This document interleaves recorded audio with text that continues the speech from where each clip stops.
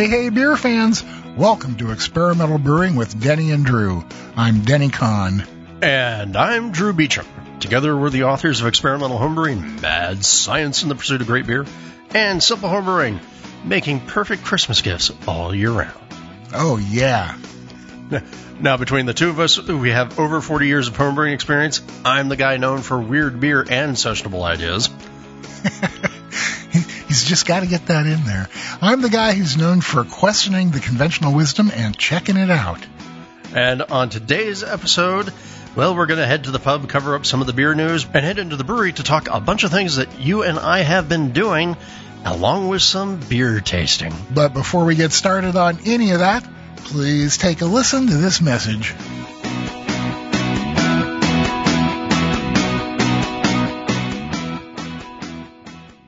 This episode of the Experimental Brewing Podcast is brought to you by you, our listeners. Go to experimentalbrew.com to help support us. Click on the Patreon link to donate whatever amount you like to the podcast and our charities. Click on the Brew Your Own Magazine link to subscribe to BYO, or click on the AHA link to join the American Homebrewers Association. Part of the proceeds from those will go to help support the podcast. And thanks for your support.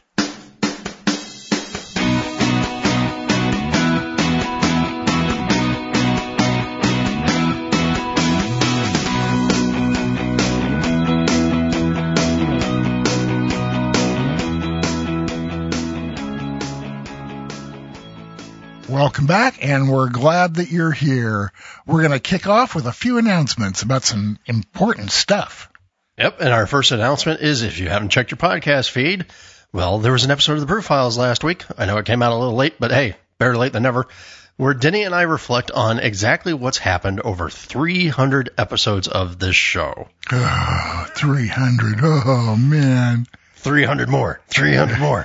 Yeah, I don't think I'm going to live that long. Oh, you're going to live that long if I have anything to do with it, buddy. Okay. All right. Our next announcement is actually a little bit of an announcement just so you're aware that there's going to be a break for a period. So because the holidays are coming up and we're making some changes that will soon become readily and publicly available, we are going to take a 2-week hiatus. So no episodes on 12/23. Go enjoy your Christmas holidays, people. And 12/30 so you can enjoy the planning for your New Year's holiday. Our next episode will be on January 6th. To kick off the new year. But if you just can't stand not having an experimental brewing fix, you can go to our website, experimentalbrew.com, and there's 300 archived episodes there you can listen to keep you busy during the holidays. Actually, by the time we get to that, there'll be 302 archived episodes. Oh, it's even worse. Woohoo! All right. Oh, why do we put ourselves through this? Because it's fun. Yeah, okay. Again, remember that means no episodes on 12/23 and 12/30, so don't freak out. We'll be back on January 6th. And don't forget, you could support the podcast by leaving us a review on Apple Podcasts. You can click the AHA or BYO links on the website, and by going to Patreon and pledging a $1 or $2 or more to our charitable cause, which for this part of the year is finally ending, is the Pongo Fund, a food bank for pets that is helping people who are having trouble getting their pets fed. Great thing. I mean, let's face it, pets need to eat. We need to help them eat. They're our buddies. So go to experimentalbrew.com, click on the Patreon link there, and toss us a few bucks that we can pass along to the Pongo Fund. And remember, you've got until the end of December to do that. On January 1st, we'll be flipping over to a new charity. Which, by the way, if you have ideas, let us know. That's right. We always appreciate suggestions. Stuff that benefits animals and kids are always our favorite, but we'll entertain any ideas you got. Yeah, I have a great idea for a charity. It's called Drew's Cure for His Own Poverty. No. That's right. That is not one of our charities. Oh, darn. But you know what is one of our charities? Yes? Me having a beer. Well, if you send us money, we will not put it towards Drew having a beer. But that's what we're going to do right now is we're going to head over to the Experimental Brewing Pub, have some beers, and talk about them. Stick around. We're going to be right back. When I'm done brewing, I want to be done brewing, not waiting around for my wort to cool. With the Hydra, the Corny Pillar, and the other great chillers from Jaded, I can be done when I'm done. No more waiting 20 minutes for the wort to cool enough to add Whirlpool hops. No more messing with cleaning and sanitizing counterflow or plate chillers. With the super fast immersion chillers from Jaded, you can chill your wort in minutes without all the hassle. Jaded chillers aren't just works of art, they're the fastest, most effective chillers you can buy. Check them out at jadedbrewing.com. Yakima Chief Hops has the tools for your homebrew hop playbook. From classic favorites to the next exciting hop product out of the YCH R&D lab. Partnering with growers and brewers to create a robust hop supply chain from propagation to pint, YCH is the source for exciting experimental hop varieties. Explore new flavors and aromas with HBC 586, which provides an immense fruit medley aroma including mango, citrus, and herbal notes. Get creative with HBC 630, overflowing with tropical citrus flavors that can only be described as fruity and fortified with sophisticated woody notes. Or discover new takes on your favorite recipes with HBC 638, brimming with citrus and tropical aromas with hints of sweet aromatic, herbal, and stone fruit. Learn more at yakimachief.com.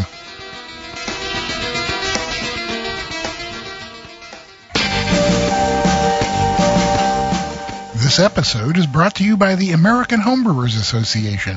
This holiday season, give back to the brewing community when you join the American Homebrewers Association. From November 8th through December 15th, purchase an annual membership and the American Homebrewers Association will make a $5 donation to your choice of Beer for Boobs, Soldiers Angels Hops for Heroes, or the Michael James Jackson Foundation for Brewing and Distilling. Learn more about these nonprofits and how to donate directly by visiting homebrewersassociation.org/experimental. And let's give back together.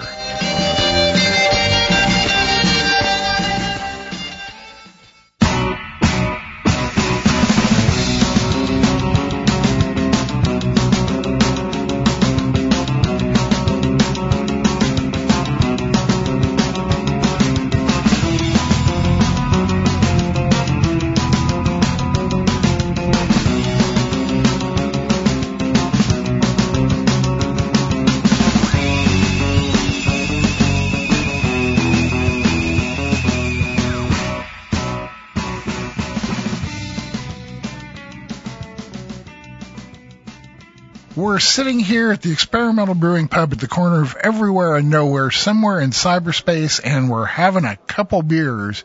And these both would have been more appropriate last fall, huh? Well, they would have, but I just had mine, and I'll tell you what, I think it's appropriate for any time of the year. And the one that I'm having is Aero Lodge's Nightmare on Dank Street, which I love. An IPA, possibly? Quite possibly, yes. And in particular, this is an IPA featuring Strata. Now, Strata is one of those... Oh. Yeah, so Strata is one of those newer hops. And for whatever reason, like, my brain keeps confusing Strata and Sabro. Like, even though they taste completely different. Completely different. And so when I first picked it up, I saw the can, and this was for one of the happy hours. And I was like, oh, man, Sabro or Strata? And thinking it was coconut. And then I popped it and I tasted it, and oh, wow. No, that's not coconut. That is a fantastic West Coasty IPA. Lots of hop character to it. Now, Aero Lodge is one of those quiet little breweries that sort of exists in the world, where I'm not exactly hearing a lot of hype about them, but they are putting out some absolute bangers in terms of beers. And in this particular case, when we did the happy hour, I always buy an extra 4-pack just to make sure that if something goes wrong, or somebody goes, oh, dude, I forgot to get my 4-pack this week, I have an extra on hand.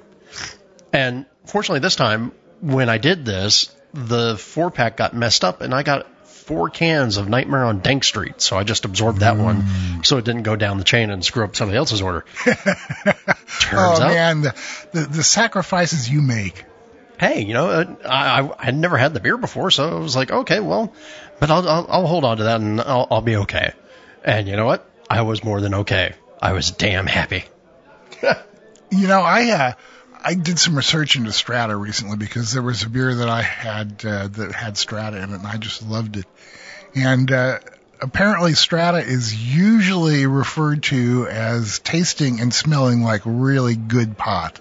And I thought to myself, well, that's why I'm so into it. Yeah, and this was a very dank IPA that lived up to its name. Now, of course, I also kind of think it's funny because they call it an IPA, but it comes in at 8.5%. Yeah. So that to me is like, that's in that border zone of IPA to double IPA. Yeah, right. And I will tell you, this one had, I'm trying to remember, Strata and Nelson. Whoa, that's an interesting combo. It was, but you know what? It worked like hell, and I was very, very happy to have it, and very, very happy to have more of it. So if you're in the Covina area, not West Covina from My Crazy Ex-Girlfriend, but Covina, the original Covina, go and stop by Arrow Lodge Brewing Company and go have a couple of their beers. They're actually getting ready to open a location in downtown LA. And if you go to the Covina one, though, at the same time, you can literally walk around, cross over one street and down a third of a block, and Alasta Brewing Company is right there. So you can hit 2 brews for one drive. If you're in the LA area. And Vincenzo, you'd said you have a fall beer. What do you got? Yeah, well, like you, I went with a beer from a local brewery that probably most of the people out there aren't going to be able to get their hands on. But, what the heck. We've talked about Block 15 Brewing before, mainly in relation to their IPAs, because they make some incredibly good IPAs, most notably Sticky Hands. Sticky Hands. Yeah. They also make incredible German and Belgian style beers. And what I'm having today is their take on a Doppelbock, called Accumulator. It's just a delicious beer, although I have to admit it's a little bit out of the mold of what I usually think of as a Doppelbock. It has more chocolate, coffee kind of flavors than the fruity, raisiny kind of flavors you normally think of for a Doppelbock. But it's close enough that you'd recognize it as a Doppelbock, and it is just absolutely great. I don't know if it's still available. I don't know if anybody is close enough to get any if it is. But if you have a chance, get a hold of some and check it out. Block 15 Accumulator. And I know you said that they make great Belgian and German beers. It's just so weird to me because I think because of Sticky Hands, I just automatically go IPA with them. Yeah, oh yeah. I mean, basically the hoppy beers are what people think of when you think of Block 15. But they took gold at GABF last year for an alt beer. I mean, how cool is that? And one of my big regrets is that I wasn't able to make it to the brewery to try that while it was still around. And now you have to go there and go, just shake somebody by the shoulders and give me an alt. Yeah, right. I'm not sure that would work. All right. Well, speaking of working, there are a couple of things that have been in flight since we last did the beer news. And the first of those is Guinness is expanding. Because after all, don't we need more Guinness in our lives? And by that, what I mean is that Guinness is opening up a second microbrewery here in the U.S. So a couple years back, they opened up a small research brewery in Maryland. And now they're getting ready to open up a second one, which is going to be in Chicago. And, they're not going to brew the Guinness Stout there because it turns out it's going to be a 10-barrel brew house. So not enough to meet the average Chicagoan's needs for Guinness, right? And I just think it's interesting. I find this whole plan to be fascinating because I don't get it. Yeah, I was going to say I find it to be kind of incomprehensible, but I'm not complaining. No, I mean, but it's just interesting because, of course, Guinness is a massive brewing company. Was it Diageo is their owner, who is the world's largest spirits company, or second largest after Pernod Ricard. And so this is a massive, massive company opening up 2 relatively tiny breweries, and is it brand extension? Is it just trying to build local loyalty for the beer? I don't understand. I mean, I'm not going to complain about it, but it puzzles me. Yeah, again, it doesn't seem to make any business sense, but what do I know? Yeah, so it is very strange. If anybody's been to the Guinness breweries in Maryland or the one that's about to open in Chicago, let us know, because I'm really curious to see what they're doing. I know that the one in Maryland has been producing a lot of different beers. Maybe they're pilot research facilities. Think of it that way. Like, here, what happens if we make Guinness Gold, but do it on a small scale and see if it works first? Anybody remember Guinness Gold? I do. No. Actually, I kind of do. I can't say that I ever drank any, but I kind of remember it. There you go. There's your early 90s Guinness throwback, people. All right. But in other pieces of business news, the Rare Barrel, who you remember we had Jay from the Rare Barrel here on one of the very first episodes of this show, episode 3. And that was all the way back in 2015. So the Rare Barrel in Berkeley has been sort of specialized in doing really adventurous mixed cultured beers. I think that's probably about the best way to put it, right?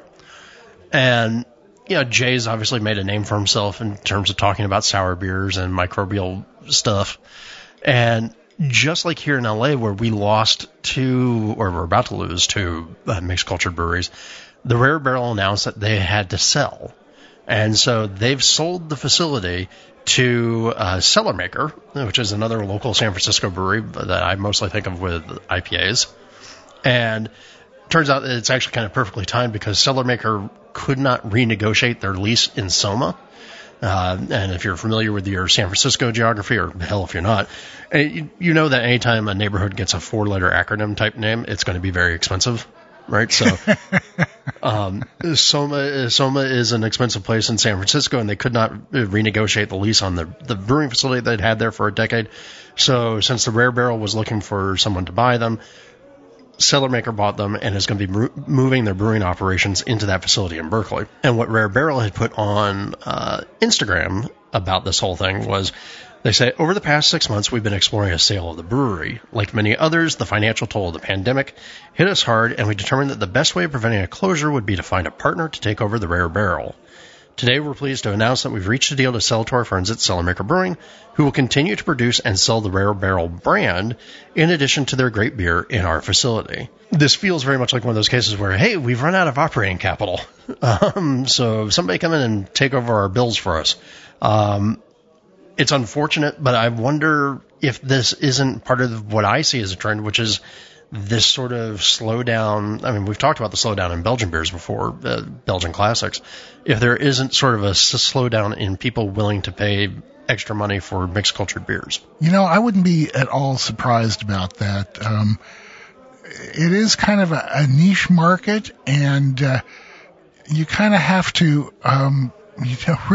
really like that stuff. And I know that personally, I'm kind of like burning out on sour beers.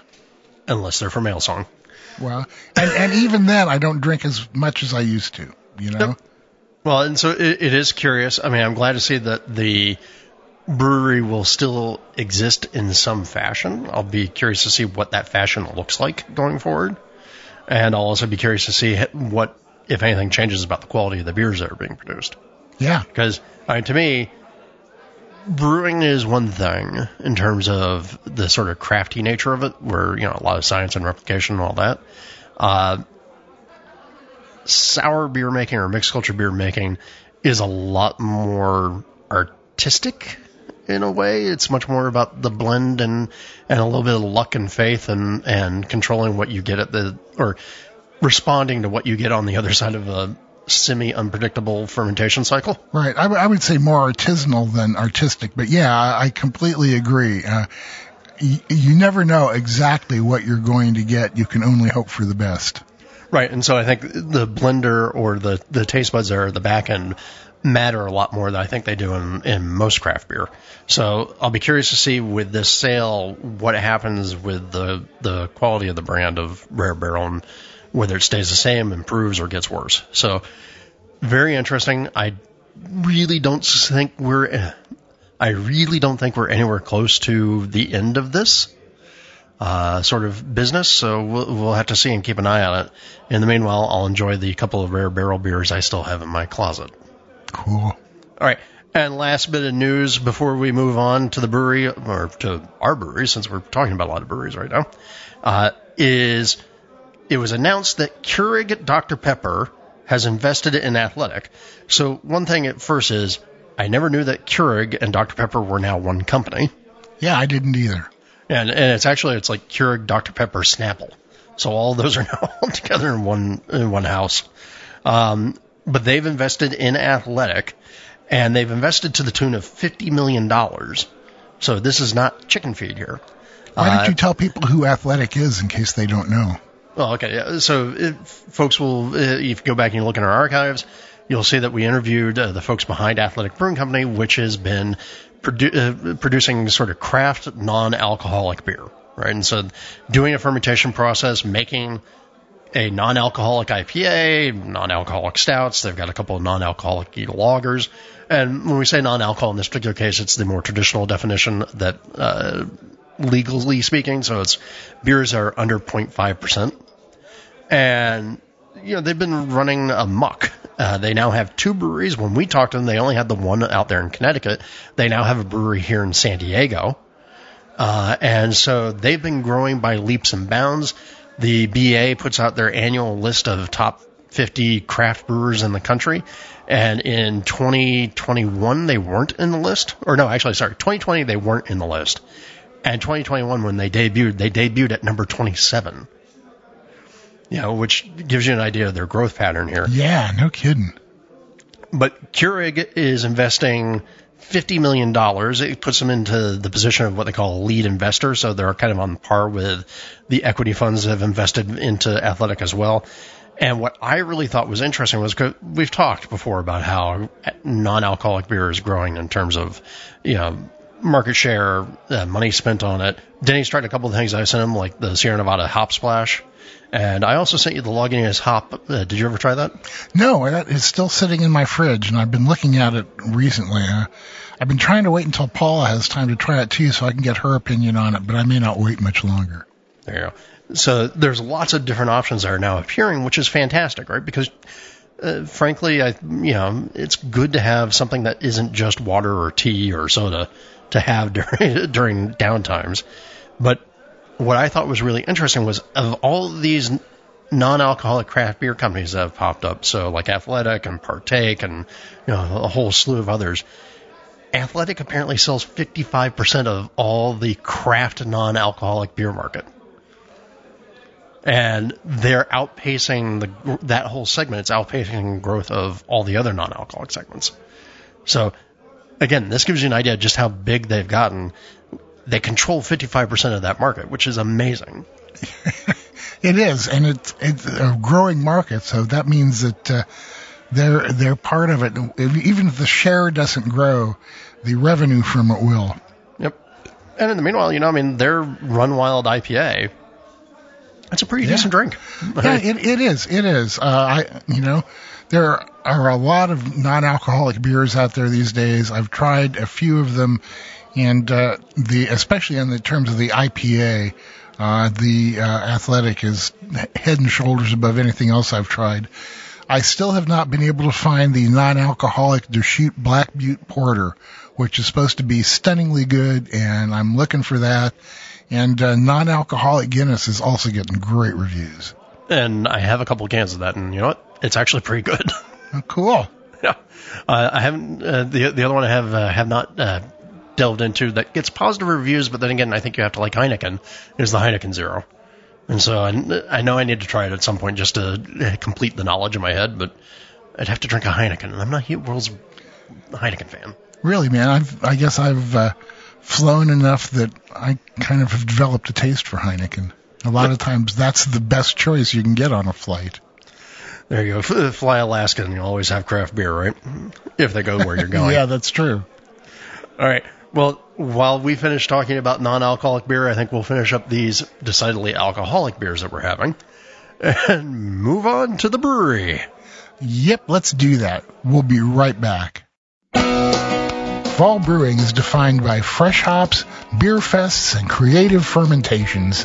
Wyeast's latest release, Flannel Fest, offers up 2 yeast strains and a wild and sour blend for your seasonal brews. 2247 European Lager produces a clean, dry, and crisp profile often found in aggressively hopped lagers, while 2487 Hellerbach Lager is known for creating the rich, full-bodied, and complex flavor profile of German beers. Our exclusive 9097 Old Ale blend will develop the favored pie cherry notes and sourness from Brett in an easy-to-use mixed culture. This option is ideal for those getting started with Brett and beer aging for darker beers. Head over to wyeastlab.com for our latest advice about brewing with these strains, available now through the end of December. Visit store.wyeastlab.com for new Wyeast merch. Let's get brewing.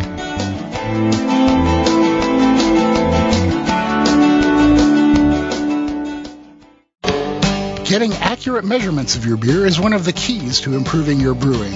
The Pro Series hydrometers from Brewing America will help you help your beer. These American-made NIST traceable hydrometers are accurate, easy to read, and the kits come with a cleaning brush and cloth and a borosilicate test flask that uses half the sample size of most flasks. That means less beer for testing and more beer for you. Brewing America is a small, family-owned business of husband and wife veterans, so when you buy a Brewing America hydrometer, you're not only getting a great piece of equipment, you're supporting the people who support America. Brewing America hydrometers are available on Amazon or at www.brewingamerica.com. It's just about time. It's just about time. Don't you think it's about time we talked about beer? Okay, this is the part where everybody sings beer, beer, beer, beer. Beer, beer, beer, beer. Beer, beer, beer, beer. Beer, beer. All right, welcome back, everybody, and thank you for listening to those messages from our sponsors. Can you hear it? Just there in the background. It's a little clink. Clink, clink, clink, clink. Yes, it's an airlock. That's because we're in the brewery. Oh, you're so artistic. I'm so something. All right.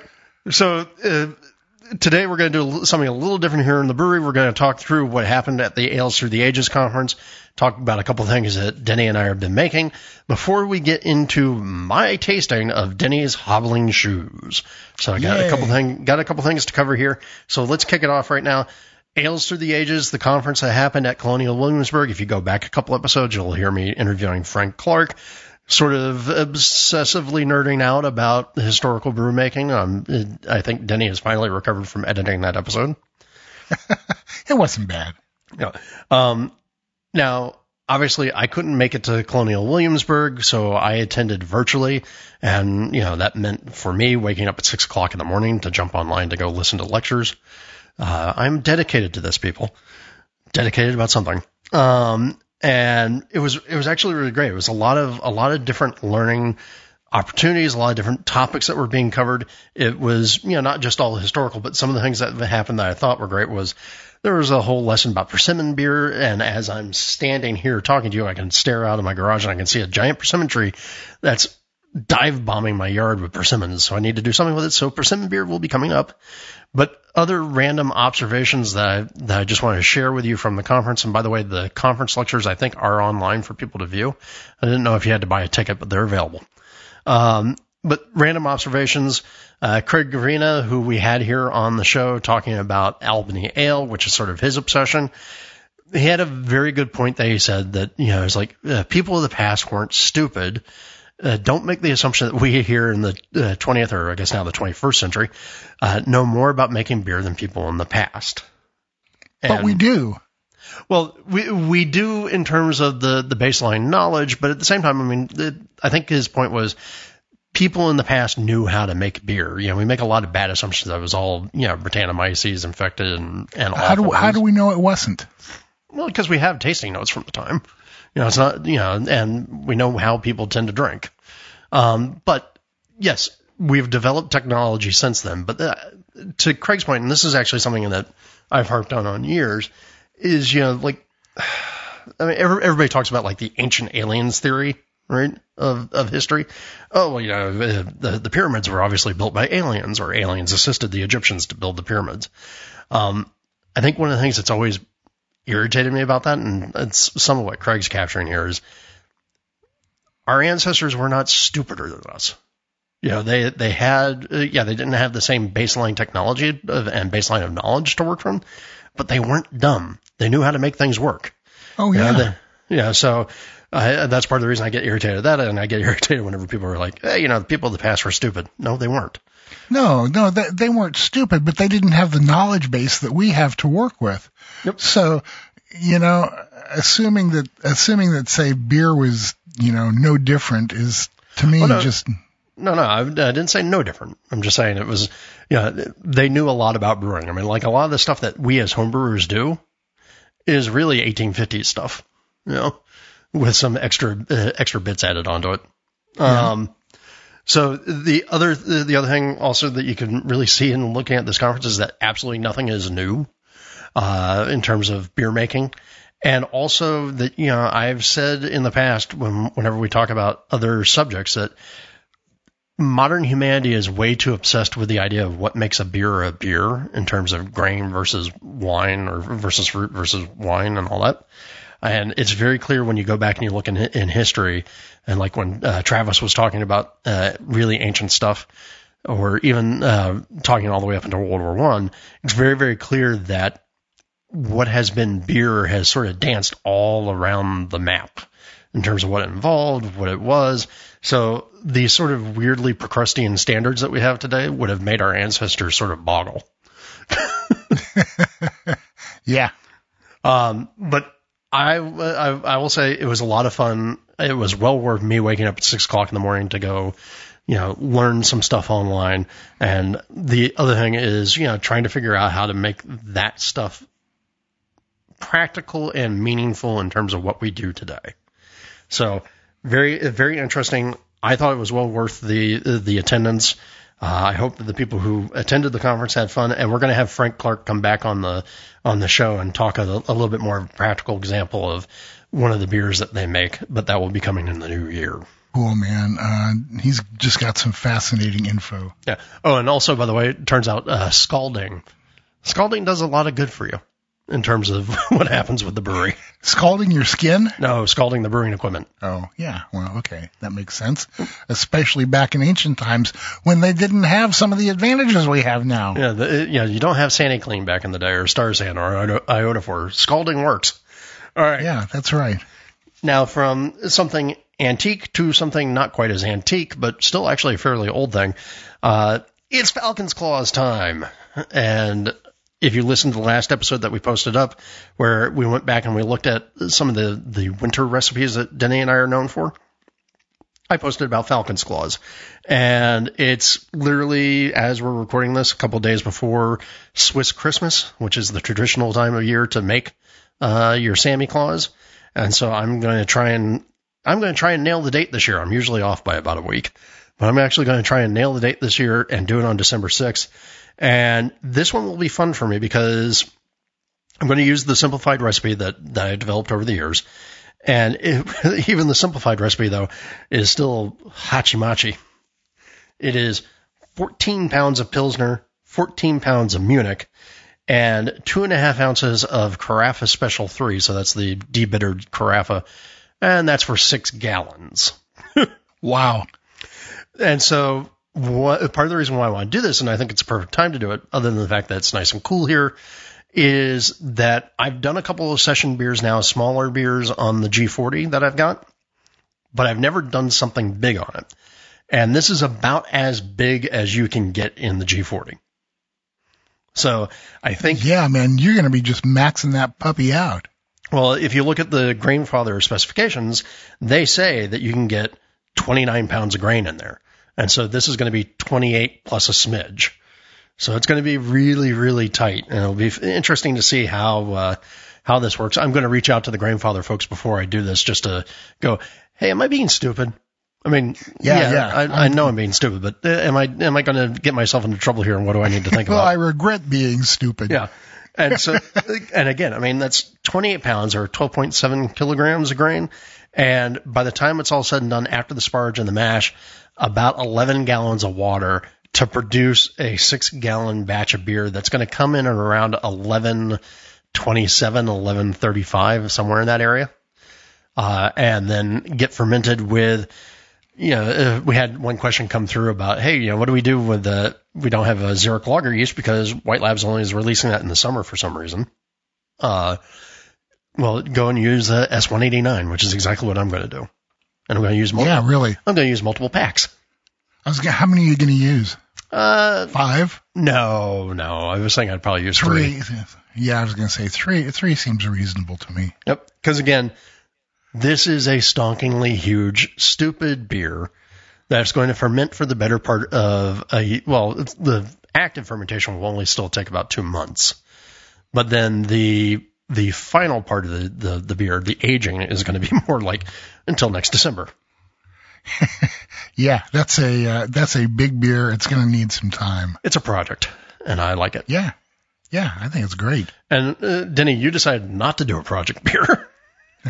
Yeah, well, about this time of year is when I always crank out my brown ale recipe, No Tie Brown, and just having some of Oakshire's Ill-Tempered Gnome, which we'll talk about on an upcoming episode. I was really inspired to do it, so I cranked out a batch of it. It's been in the fermenter a while. It's cold crashing now. It's just about ready to go. I slightly cut back the amount of chocolate malt that I used because while it's a delicious flavor, it's just a bit darker than I went for a brown ale. It's got a fairly good dose of crystal in it. 7.9%. It's not like over the top. So, I get the richness from that too. So basically the recipe consists of 57% crisp Chevalier malt, 31% Munich, and I used Best Malts Munich this time because let me tell you, this was from an 8-year-old bag that was unopened and stored in a plastic storage tub, and it was just great. I opened it up. It tasted good. It was crunchy. There was no sign of softness or staleness to the malt. So there you go. There's a data point for you. Not a proof, but a data point that if you have old malt and you store it well, it can last a long time. See, I'm actually surprised because you obviously have a lot of moisture where you are. Yeah. I've had no problem storing grain down here because, of course, we're not desert dry, but we're pretty damn close. Right. And moisture to me is always the big enemy of malt storage. And so I'm actually really surprised that you got that many years out of it. Keep in mind, this was in a sealed bag, right? It was one of those woven nylon bags with a plastic liner, and it was inside a large plastic storage tub. So, it was reasonably well preserved, but it's one of those things that, I was kind of surprised too, but I needed some Munich that was sitting there. I thought, well, if I'm ever going to use this stuff, it's probably better sooner than later. Well, and it'll be interesting to see, given that you've switched the base malt over to the Chevalier, how much of a difference you'll notice in the beer. Yeah, and that's going to be hard to say because I don't have any of the other versions around to try it with. I can tell you it's delicious. I've been stealing samples from the fermenter. It gets bittered with Magnum, gets some Willamette at 45 minutes, more Willamette at 30 minutes, more Willamette at 15 minutes, and a big dose of Chinook at flame out. Now, you might wonder about the weird hop schedule. That's because this recipe began life as one from Greg Noonan's 7 Barrels Brewery book, a book that is out of print. But boy, if you can find it, it has some of the best recipes you'll ever run across, although they do need to be, updated for modern methods and ingredients. But being an old book like that, this originally had a 90-minute boil to it. I just do 60. He had a 90-minute boil, and he was adding hops every 15 minutes all the way through. through the years of making it and experimenting, I decided that some of those are probably unnecessary. I've cut it back, made it a little bit simpler. And I'm sure that nobody is going to be surprised to hear that the yeast I use for it is Wyeast 1450. Yeah, anybody who's surprised by that should probably go check your comprehension reality. Anyway, it started off about 1066. It's ended up about 1014 in the 6.5% area, which is just great. Has a nice bitterness to it that plays well against the malt from all the Munich and crystal that's in it. I'm real happy with it, and if I wasn't recording this right now, I'd be out in the garage kegging it. Well, we better hurry up and get you out there kegging. But first, we got to taste a beer. Yeah. The beer that I brewed before this, that I've mentioned several times on the last few podcasts, is, I call it Hobblin' Shoes.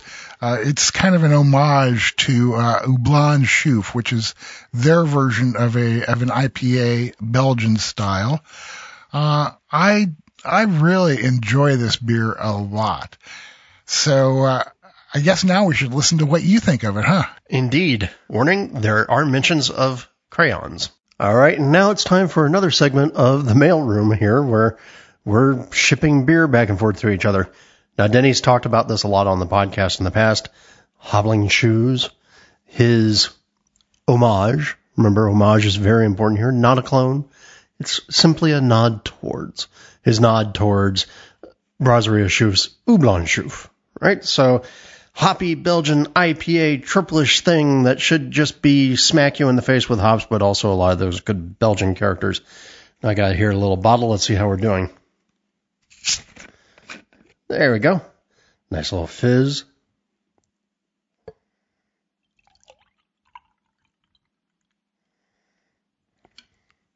All right. I've got a little glass here, and it is pale and golden. Nice little white head, a little bit of bubbling going on.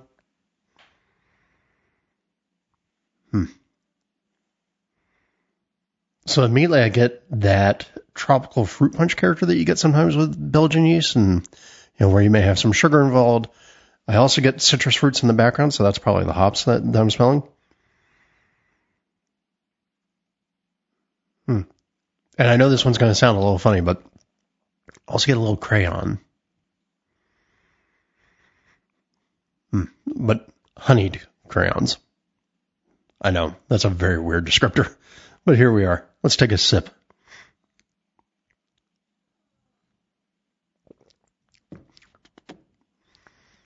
Ooh. Nice and dry in the back end. Get a little bit of that honeyed sweetness character coming through all the way through the beer. So just a long, kind of low. Actually, it's almost even like caramelized honey, like a little bit of honey that's been put on the heat for a while.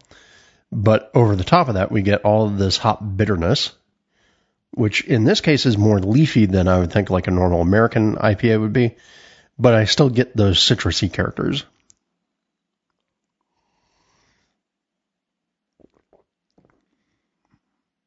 And yeah, to me, this hits the mark of what I'd expect out of something that's supposed to be a nod to Houblon Chouffe.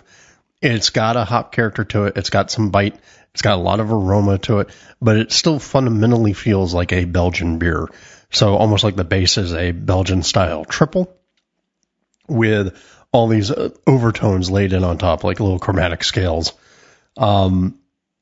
Just tasting it, I still actually would prefer a little bit more hop character in terms of the aroma. I'm not getting the big bright punch I would have expected. But I'm still getting a lot of aroma. I'm greedy. Give me more.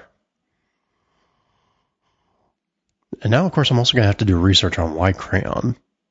Because I'm not getting any bad fermentation characteristics. So a lot of times if I would think something waxy or plasticky might be a fermentation characteristic, a bacteria, which Denny is not going to have bacteria in his beer unless he intends for it to be there. But here I'm not getting the fermentation flaw that would say to me, oh, that's why you're getting the waxy plasticky thing of a crayon. There's just, I'm wondering if it's some sort of weird sense memory combined with that honey and with all the fruitiness.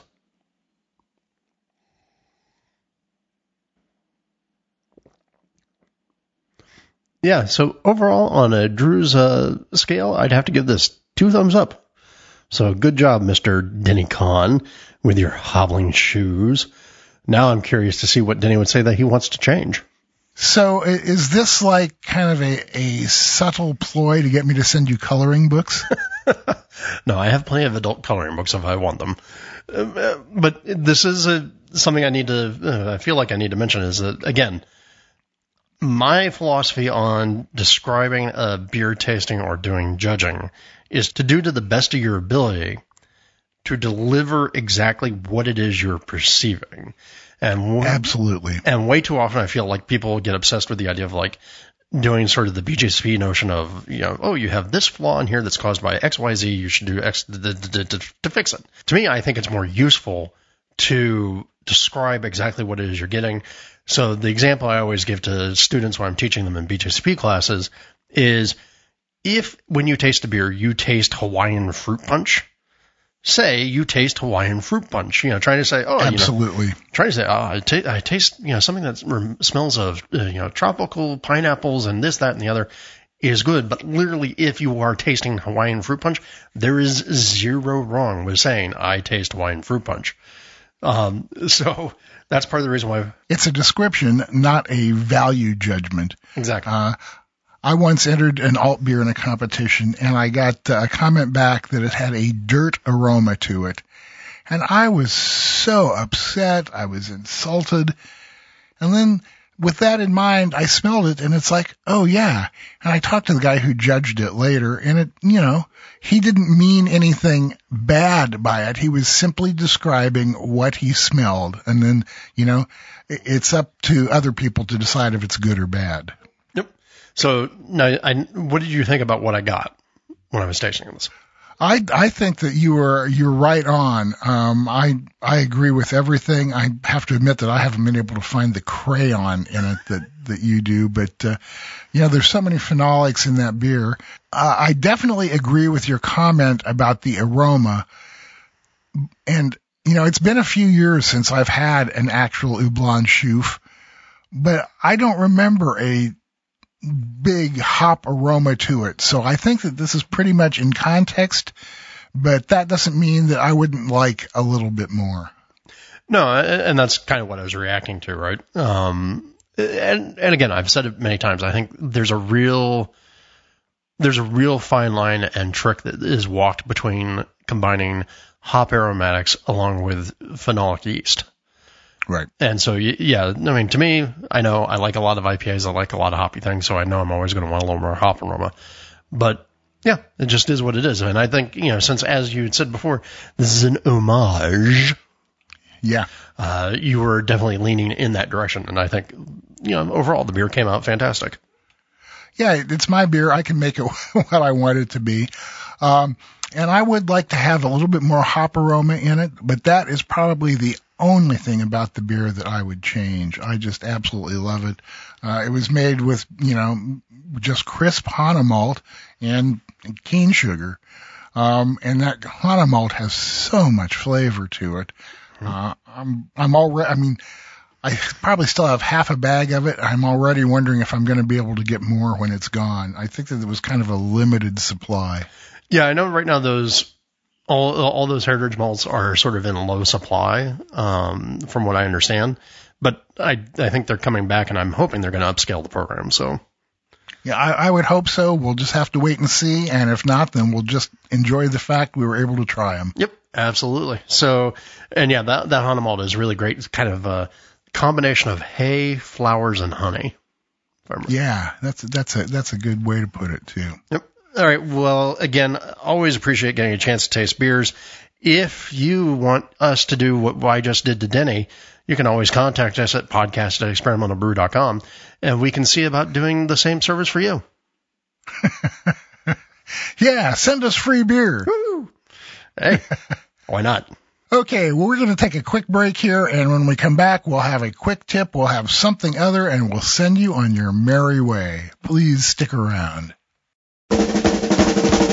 The ultimate all-in-one electric homebrewing system is here. The new Grainfather G40 can produce up to 11 gallons of beer and features all the latest advancements in homebrewing technology, including wireless control so you can monitor your brew day from the Grainfather app. With an innovative new grain basket design that improves wort flow, reaching mash efficiencies of 75% or more is easy. The 3300-watt heating element brings your wort to a boil quickly without any scorching, and the large hop plate filter guarantees that no unwanted grain matter or hop tube reaches your fermenter. Every G40 comes standard with a high-powered built-in pump that can handle temperatures over 200 degrees Fahrenheit and a full 3-year warranty that guarantees that you will be able to keep on brewing no matter what. The new Grainfather G40 is available now at your favorite homebrew retailer or online at grainfather.com.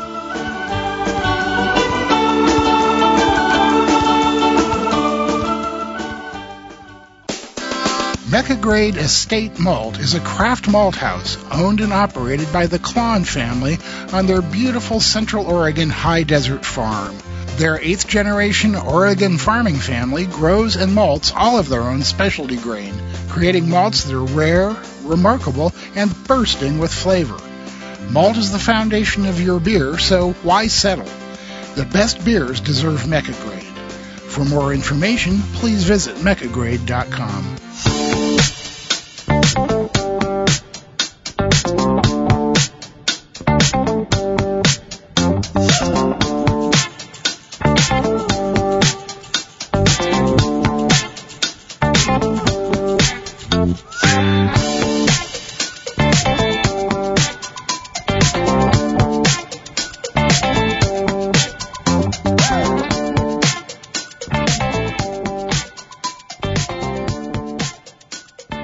Welcome back. We have a Q&A episode coming up here real soon. 168, 169, 170. I mean, what's an episode or two? January. But yeah, it'll happen in January. But in order to have answers, we need questions. So please send us your questions. Try to stump us. Try to get us to help you out. Try to see what kind of fools we can be. Send your questions to podcast@experimentalbrew.com, or you can send us a text or voicemail at 626-765-1ALE. All right, and now a quick tip. A quick tip. This comes from my Hoblin Shoes brew. It was going to be a 1084 beer, and I knew that probably my usual shaken, not stirred starter method was not going to be adequate for it. I'm not a big believer in cell counts anymore, but on the other hand, you want to make sure that you have at least enough. So I kind of perverted the shaken, not stirred method and put 2 packages of Wyeast 3522 Ardennes into a quart of wort, shook it all up. It started fermenting violently, or vigorously, let's say, within a couple hours, and the next morning it was still going strong when I pitched it into the beer. This, to me, is just more evidence of something that I'm becoming more and more convinced of, is that yeast activity and health matters more than cell count. And again, you don't want to just think about pitching one cell in there and say, oh, that's enough.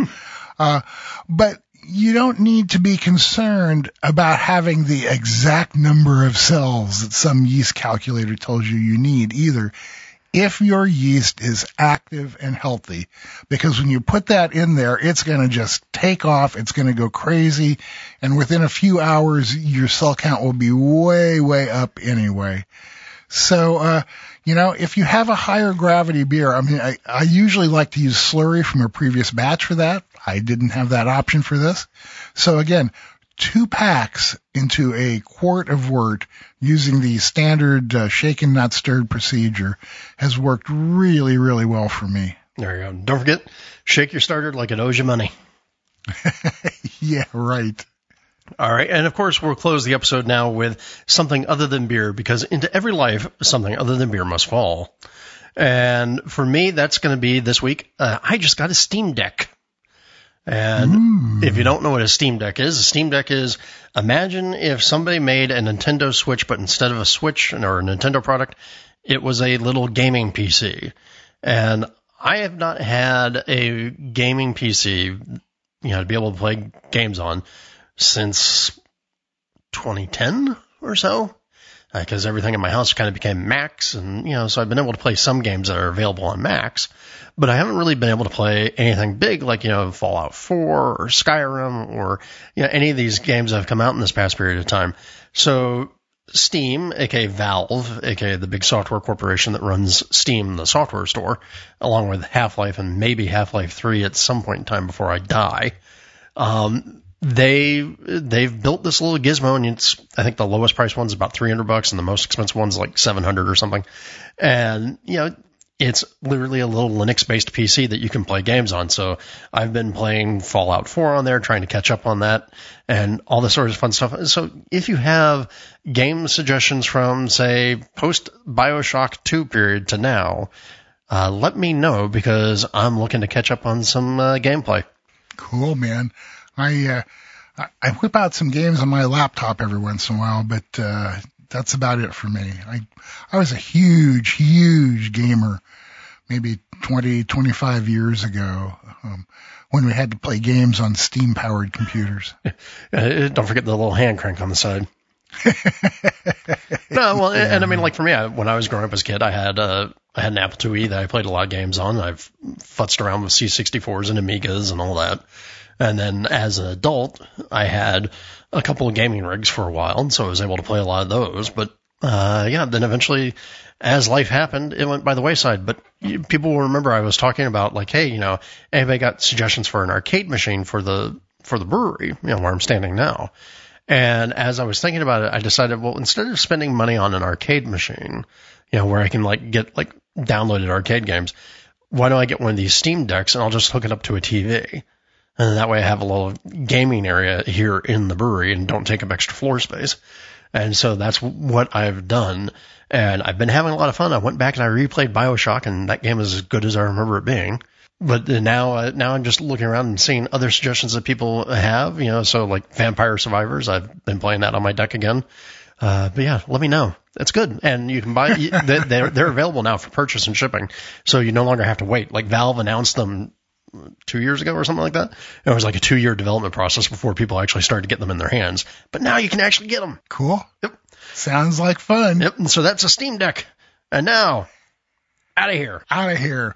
Thanks, everybody, for listening to Experimental Brewing. You can catch all of our latest adventures and writings by going to our website, which is experimentalbrew.com. And don't forget, you can follow us on Twitter. We're EXP Brewing. We're on Facebook. We're on Instagram. Drew hangs out on the homebrewing subreddit and the Slack homebrewing channel.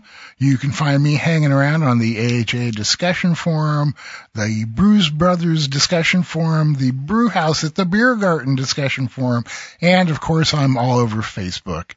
If you want to ask us a question, suggest topics, recipes, experiments, or just rant and rave, or send us questions for the upcoming episode, you can email us at podcast@experimentalbrew.com. Or if you want to get a hold of us each individually, I'm Denny at experimentalbrew.com, and he's Drew at experimentalbrew.com. And we do have that phone number you can contact us. It is 626-765-1ALE.